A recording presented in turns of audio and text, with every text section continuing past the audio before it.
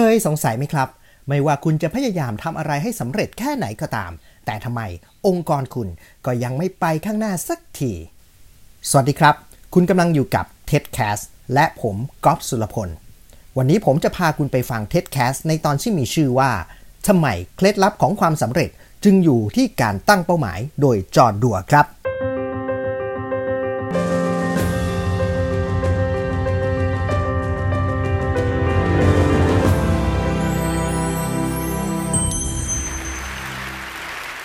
We're at a critical moment. และนี่ก็คือเสียงของจอห์นดัวร์นะครับกำลังพูด TED Talk ในหัวข้อว่า Why the secret to success is setting the right goals หรือแปลเป็นไทยว่าทำไมเคล็ดลับของความสำเร็จจึงอยู่ที่การตั้งเป้าหมายจอห์นดัวร์เป็นใครมารู้จักกับเขากันก่อนนะครับจอห์นดัวร์เป็นกูรูและผู้เขียนหนังสือขายดีไปทั่วโลกอย่าง Measure What Matters ที่พูดถึงการวัดผลโดยใช้วิธีการ OKR หรือ Objective Key Results ถือว่าเป็นการวัดผลที่ในปัจจุบันนะครับกำลังเป็นที่นิยมแล้วก็มีบริษัทยักษ์ใหญ่ระดับโลกหลายๆบริษัทครับไม่ว่าจะเป็น Google LinkedIn Dell นะฮะแล้วก็อีกหลายๆบริษัทเลยนะครับที่ใช้วิธีการนี้นะครับมาพัฒนาเป้าหมายของบริษัทแล้วก็ทำให้บริษัทขยายตัวและก้าวหน้าไปได้อย่างมากมายเลยนะครับซึ่งเขามาพูดในหัวข้อของการเลือกเป้าหมายที่ถูกต้องเพราะว่าเป้าหมาย goal หรือ objective ถือว่าเป็นสิ่งสำคัญเลยนะครับที่จะทำให้องค์กรของคุณไปในทางที่ถูกได้แล้วทำไมจอห์นมีความสำคัญอย่างไรถึงมาพูดเรื่องนี้จอห์นดัวร์เนี่ยเคยทำงานอยู่กับแอนดี้โกลฟครับซึ่งแอนดี้โกลฟถือว่าเป็นคนแรกเลยนะครับที่เอาเรื่องของ OKR ออกมาให้กับคนอื่นๆนะครับได้รับทราบกันนะครับจะถือว่าเป็นบิดาของ OKR อย่างนี้ก็คงพูดไม่ผิดนะครับซึ่งแอนดี้โกลฟคุ้นชื่อกันนะครับเขาก็เป็นผู้บริหารใหญ่นะครับของบริษัทDell นะฮะหรือคอมพิวเตอร์ใหญ่โตที่เรารู้จักกันนี่เองนะครับซึ่งเอาเรื่องของ OKR เนี่ยออกมาตั้งนานแล้วนะครับในช่วงต้นนะฮะจอห์นดัวร์เนี่ยเขาก็หยิบยกเอาคลิปเสียงของแอนดี้โกลฟมาพูดถึง OKR ไว้อย่างนี้ครับ The two key phrases of the management by objective systems are the objectives and the key result, and they match the two purposes. The objective is the direction. The key result has to be measured, but at the end you can look and without any argument say, did I do that or did I not do it? Yes, no.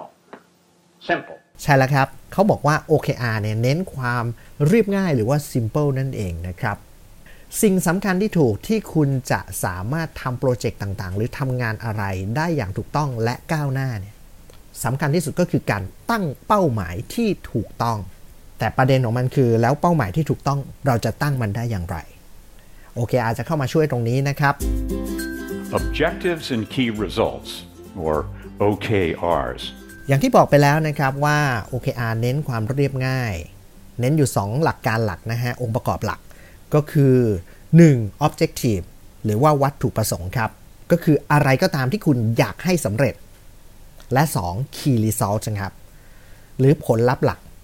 คือจะทำอย่างไรให้สิ่งนั้นมันสำเร็จอะไรก็ตามที่คุณอยากให้สำเร็จแล้วจะทำอย่างไรให้สิ่งนั้นมันสำเร็จทั้ง2ตัวนี้มันจะสำเร็จเมื่อคุณมีคำหนึ่งก็คือคำว่า how คุณจะทำสิ่งนั้นได้อย่างไรครับ So how do you set these goals the right way? จอห์นดัวร์ได้พูดถึงองค์ประกอบที่จะทำให้คุณตั้งเป้าหมายได้ถูกแบบนี้ครับคำถามคือเราจะทำอย่างไรให้เราสามารถตั้งเป้าหมายได้ถูกมีอยู่3หลักการด้วยกันนะครับที่จอห์นเขาพูดถึงหลักการแรกครับเขาบอกว่าคุณต้องตั้งคำถามว่า whyหรือทำไมคุณถึงจะทำสิ่งนั้นเขายกตัวอย่างจินนี่คิมครับเป็นผู้ก่อตั้งบริษัทนูน่าเป็นการให้บริการรักษาโรคนะฮะโดยเทคโนโลยียุคใหม่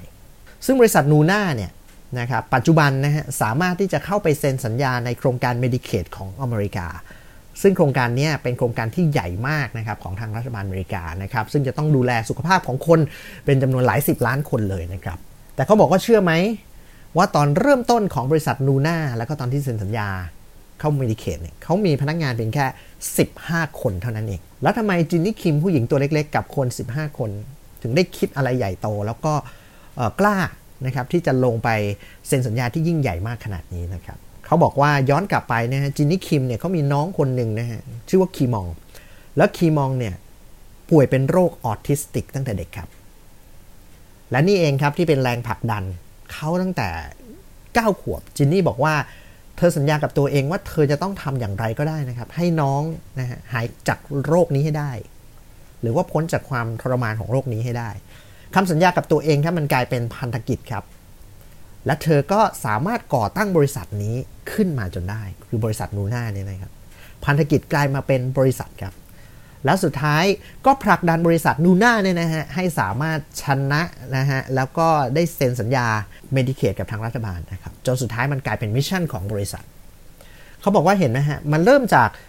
คุณมองเห็นคุณค่าของสิ่งที่คุณจะทำจินนี่คิมสามารถตอบตัวเองได้ว่าสิ่งที่เธอทำเนี่ยนะครับเธอทำเพื่อน้องของเธอเองเธอสร้างคุณค่าจากสิ่งที่เธอกำลังจะทำแล้วกลายเป็นพันธกิจของเธอสร้างเป็นบริษัทแล้วสุดท้ายไปสู่มิชชั่นที่ยิ่งใหญ่ประสบความสำเร็จได้นะครับตั้งคำถามก่อนว่า why มาถึงหลักการในข้อ2ครับเขาบอกว่าเราจะต้องมีการตั้ง objective หรือวัตถุประสงค์ทีนี้วัตถุประสงค์อะไรถึงจะกลายเป็นวัตถุประสงค์ที่ดีแล้วก็เป็นวัตถุประสงค์ที่ถูกต้องที่เราจะทำจอห์นยกตัวอย่างโบโน่ครับเราจะรู้จักโบโน่ที่เป็นนักร้องนำวง U2 นั่นเองนะครับเป็นนักร้องศิลปินร็อกที่ดังเป็นระดับโลกเลยนะครับนอกจากเป็นนักร้องแล้วโบโน่ยังทำโปรเจกต์อยู่โปรเจกต์หนึ่งนะครับเป็นโครงการเพื่อสังคมครับชื่อว่า One Project โครงการนี้นะครับต้องการที่จะทำสงครามต่อต้านความยากจนแล้วก็โรคร้ายในระดับโลกเลยนะครับซึ่งเขาพยายามที่จะทำให้ความยากจนของประเทศในโลกที่3อะไรอย่างเงี้ยนะครับแล้วก็โรคร้ายต่างๆที่มันมีอยู่ในประเทศกลุ่มโลกที่3เนี่ยหายไปลองมาดูการตั้งวัตถุประสงค์ของโบโน่กันบ้างเขาบอกว่าวัตถุประสงค์ของโครงการนี้มีอยู่2อย่างครับคือ1 debt cancellation นะฮะหรือว่าต้องสามารถบรรเทาหนี้ให้กับประเทศกลุ่มยากจนให้ได้ข้อ2ครับ universal access to anti-HIV drugs คือสามารถที่จะให้คนทั่วไปเนี่ยนะครับสามารถที่จะเข้าถึงยาต่อต้านโรค HIV หรือว่าโรคเอดส์มี2ข้อนะครับ1สามารถบรรเทาหนี้ประเทศยากจน2นะครับสามารถที่จะให้คนทั่วไปสามารถเข้าถึงยาต่อต้านไวรัสเอดส์นั่นเองพูดง่ายๆลองมาดูเกณฑ์ตรวจสอบว่านี่เป็น objective ที่ดีไหม2ข้อนี้นะครับ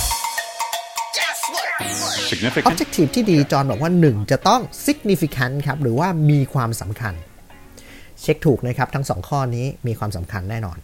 2 concrete ครับหรือว่าเป็นรูปธรรมเช็คถูกเหมือนกันครับเพราะว่าการบรรเทาหนี้เป็นรูปธรรมนะครับสามารถให้คนเข้าถึงยา anti HIV ได้3 action oriented เน้นการกระทำและ4ต้องมี inspirational นะครับหรือว่าสร้างแรงบันดาลใจให้เกิดขึ้นได้เขายกตัวอย่างเสียงของโบโน่ไว้แบบนี้ครับ So you're passionate? How passionate? What actions does your passion lead you to do? If the heart doesn't find a perfect rhyme with the head, then your passion means nothing. The OKR framework cultivates the madness, the chemistry contained inside it. It gives us an environment for risk, for trust, where failing is not a fireable offense. And when you have that sort of structure and environment, and the right people, magic is round the corner. ใช่แล้วครับโบโน่เขาพูดถึงว่า OKR นี่นะครับมันบ่มเพาะให้เกิดความบ้านะครับความบ้าที่จะทำให้ไปถึงเป้าหมายที่ตั้งไว้และสุดท้ายเมื่อเราเกิดความบ้าเวทมนต์ก็จะอยู่ไม่ไกลหรือเมจิกนั่นเองนะครับ OKR ทำให้เกิดเมจิกขนาดนั้นเลยนะครับ2ข้อไปแล้วนะครับเขาบอกว่าอีก1องค์ประกอบก็คือ3ครับวิธีการหรือผลลัพธ์หลักนั่นเองนะครับ Good results are specific and time bound คุณจะต้องมีการตั้งผลลัพธ์จาก objective ที่คุณได้มานะเป็นผลลัพธ์หลักว่าคุณอยากจะให้มันไปถึงตรงนั้นได้อย่างไรเรามาดูกันนะครับว่าผลลัพธ์หลักที่ดีนะครับหรือว่า key result ที่ดีเป็นอย่างไร1นะครับจะต้อง specific and time bound นะจอห์นบอกคือ1จะต้องมีความจำเพาะเจาะจงและต้องกำหนดเวลาได้อย่างแน่นอนนะฮะเวลาคุณตั้งผลลัพธ์หลักอะไรกำหนดเวลาไว้นะครับและเวลาตรงนี้จะสามารถที่จะต่อเนื่องไปได้ตั้งผลลัพธ์ใหม่ได้เรื่อยๆนะครับขยายผลลัพธ์ออกไปเรื่อยๆนะครับเดี๋ยวจะมีตัวอย่างให้ดูครับนอกจากเจาะจงและกำหนดเวลาแน่นอนแล้วคุณจะต้องทำให้มัน aggressive yet realistic นะครับพูดง่ายๆก็คือทำให้มันดูยากแต่เป็นจริงได้ผมแปลเป็นไทยง่ายๆว่ามันต้องท้าทายนั่นเองนะครับ 3นะครับต้อง measurable and verifiable นะครับก็คือพิสูจน์ได้หรือวัดผลได้นะครับ3ข้อนะครับของผลลัพธ์หลักเจาะจงกำหนดเวลาแน่นอน2ดูยากแต่เป็นจริงได้นะมีความท้าทายนะฮะ3ต้องพิสูจน์ได้นะครับเขายกตัวอย่างบริษัทที่เรารู้จักกันดีไปทั่วโลกนะครับนั่นก็คือ Google ครับเขาบอกผู้ก่อตั้งก็คือ Larry and Sergey นะครับทั้ง2คนนี้ในสมัยตอนที่เริ่มต้นในโรงรถใหม่ๆนะครับ Google เนี่ยนะเริ่มในโรงรถเหมือนกันนะครับตอนนั้นทั้ง2คนอายุประมาณ24ปีนะครับเขาก็มาขอปรึกษากับจอห์นนะครับว่าเขาจะเอาอะไรไปช่วยพัฒนาบริษัทเขาได้บ้างจอห์นก็แนะนำให้รู้จักกับ OKR ครับตั้งแต่นั้นมานะครับทาง Google นะ2คนนี้ก็นำมาใช้กับเอา OKR มาใช้กับ Google นะครับซึ่งจอห์นก็พูดติดตลกไว้นะครับบอกว่าจริงๆแล้วไม่ใช่อะไรหรอก2คนนี้เขาบอกว่าเขาไม่รู้จะใช้อย่างอื่นอาจจะใช้อะไรอย่างอื่นแล้วเขาก็เลยมาลองใช้ OKR ดูแล้วมันได้ผลนะครับเขาบอกตั้งแต่ที่แลรี่กับเซอร์เกย์เอา OKR มาใช้เนี่ยทุกๆ3เดือนพนักงาน Google นะครับจะต้องเขียน Objective และ Key Result ให้กับทุกๆคนในองค์กรได้รู้นะครับนี่คือประเด็นหลักเลยเขาบอกนะครับเพราะว่าOKR จะได้ผลเมื่อคุณเขียน Objective และ Key Result ของคุณนะครับให้กับทุกๆคนเขาได้รู้ด้วยซึ่งแต่ละหน่วยงานนะครับไม่จำเป็นต้องเหมือนกันนะครับแต่มันจะต้องซัพพอร์ตกันเมื่อเวลาที่องค์ประกอบอื่นหรือว่าหน่วยงานอื่นในองค์กรของคุณนะครับเขาได้รู้ว่าคุณตั้ง Objective อะไรหรือมี Key Result อะไรนะครับเขาก็จะต้องสร้างออกมาให้มันแมทช์กันในองค์กรเช่น Objective ของทีมขายอาจจะเป็นอย่างหนึ่งนะครับ Objective ของทีมพัฒนาผลิตภัณฑ์ก็อาจจะต้องเป็นอย่างหนึ่งที่เอามาพัฒนาแล้วก็จะต้องสอดคล้องกันด้วยอย่างเงี้ยนะครับเป็นการเป่าประกาศมันเป็นเหมือนสิ่งที่ออกมาสัญญากันด้วยว่าจะทำให้ได้ตามนี้นะครับอีกอย่างหนึ่งนะครับที่เขาบอกนะครับ OKR เนี่ยจะต้องถูกแยกต่างหากจากโบนัสหรือการเลื่อนตำแหน่งนะครับคือถ้าเรากลับไปดูนะครับตอนที่เราใช้ KPI เนี่ยตอนต้นปีเราก็จะเขียนเป้าของเราเป็น KPI ออกมาเพื่อใช้ในการวัดผลปลายปีนะครับ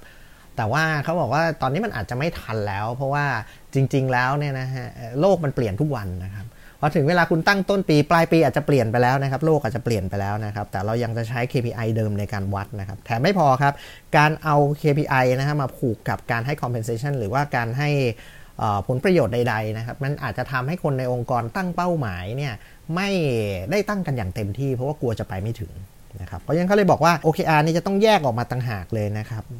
คือคุณจะทำบรรลุหรือคุณจะทำได้สำเร็จหรือไม่สำเร็จเนี่ยมันไม่เกี่ยวกับการเลื่อนตำแหน่งหรือวัดตำแหน่งนะครับบางทีถ้าคุณทำไม่สำเร็จนะครับแต่ว่าคุณมีความพยายามที่ดีมันเกิด Impact ที่ดีนะฮะอาจจะได้เลื่อนตำแหน่งก็ได้นะครับหรือบางคนทำมิดทาร์เก็ตนะฮะไปถึง Objective ที่ตั้งไว้นะถึง Key Result ที่ตั้งไว้แต่ว่ามันไม่ได้เกิด Impact อะไรกับองค์กรก็อาจจะไม่เกี่ยวกับการเลื่อนตำแหน่งก็ได้อะไรอย่างเงี้ยนะครับ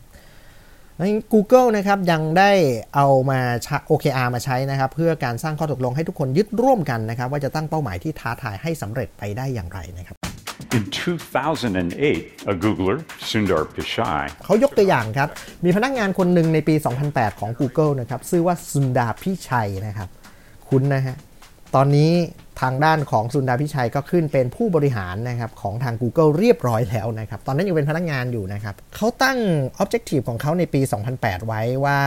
เขาจะสร้างแพลตฟอร์มรุ่นใหม่เพื่อรองรับแอปพลิเคชันในอนาคตนะครับนี่คือ Objective ของเขานะครับแล้วตอนนั้นเขาก็ได้สร้างแพลตฟอร์มตัวหนึ่งขึ้นมาชื่อว่า Chrome คุ้นชื่อไหมฮะแล้วถามว่ามันจะรองรับแอปพลิเคชันในอนาคตอย่างไรนะครับเขาบอกว่ามันจะต้องเป็นเบราว์เซอร์ที่ดีที่สุดภายในระยะเวลา3ปี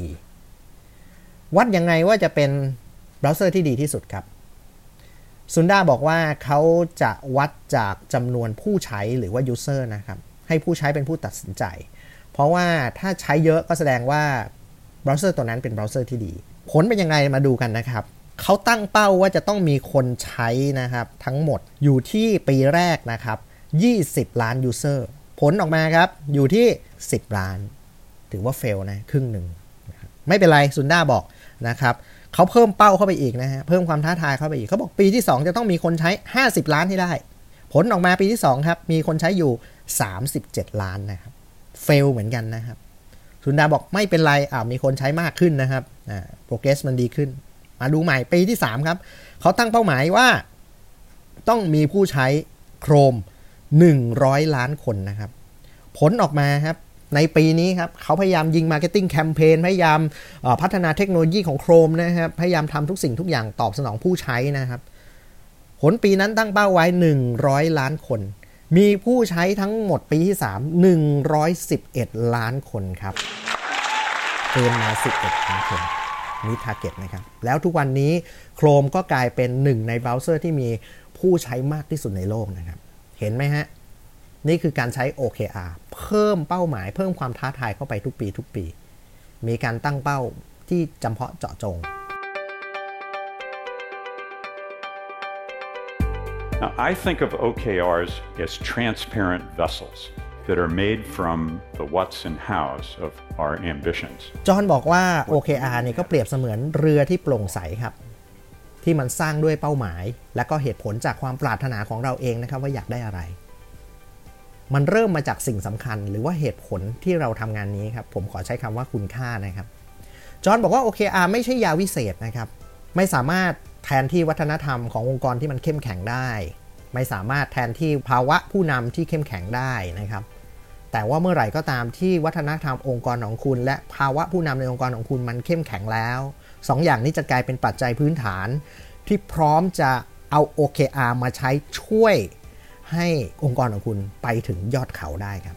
Because we can take OKRs beyond our businesses. จอห์นปิดท้ายนะครับว่าเรื่องของ OKR เนี่ยไม่ได้ใช้เฉพาะในเชิงธุรกิจเท่านั้นนะครับเขาบอกว่าเมื่อคุณฟังเรื่องนี้แล้วให้คุณลองกลับมาคิดถึงชีวิตของคุณนะครับลองลุกขึ้นมานะครับนึกถึงตัววัดที่คุณจะใช้ลองใช้เวลาเขียนคุณค่าของคุณลงไปนะครับแล้วลองตั้งเป้าหมายลองตั้งวัตถุประสงค์และ Key Result ในชีวิตของคุณดูแล้วลองวัดผลดูครับรับรองว่าชีวิตของคุณจะเปลี่ยนไปแน่นอนนะครับและนี่คือ TEDcast นะครับในตอนที่มีชื่อว่าทำไมเคล็ดลับของความสำเร็จจึงอยู่ที่การตั้งเป้าหมายโดยจอห์นดัวนะครับครั้งหน้าจะเอาเทปตอนไหนมาฝากคุณอีกติดตามต่อไปกับ TEDcast โดยก๊อฟสุรพลครับ We can get back on the right track if we can and do measure what really matters. Thank you.